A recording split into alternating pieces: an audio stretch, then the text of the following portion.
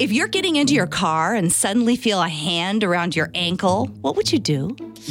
Clean up the blood after I shot the person in the hand? Is that the right answer? I said that's an answer. That's an answer, all right. I would just about have a heart attack. I immediately, think, horror movie, But if you're in Miami, don't worry. Relax. It's just the town pervert. Jeremiah Johnson is apparently obsessed with hiding under women's cars and grabbing their feet. He says, quote, "I just have this weird addiction. I don't know why, but it's always better if she's wearing sandals with pretty soft feet in them." Oh, man. He was busted last week for grabbing a woman's feet outside a grocery store, and that was the 4th time he's been busted in the last 10 months, and I'm thinking that's just the times he got caught.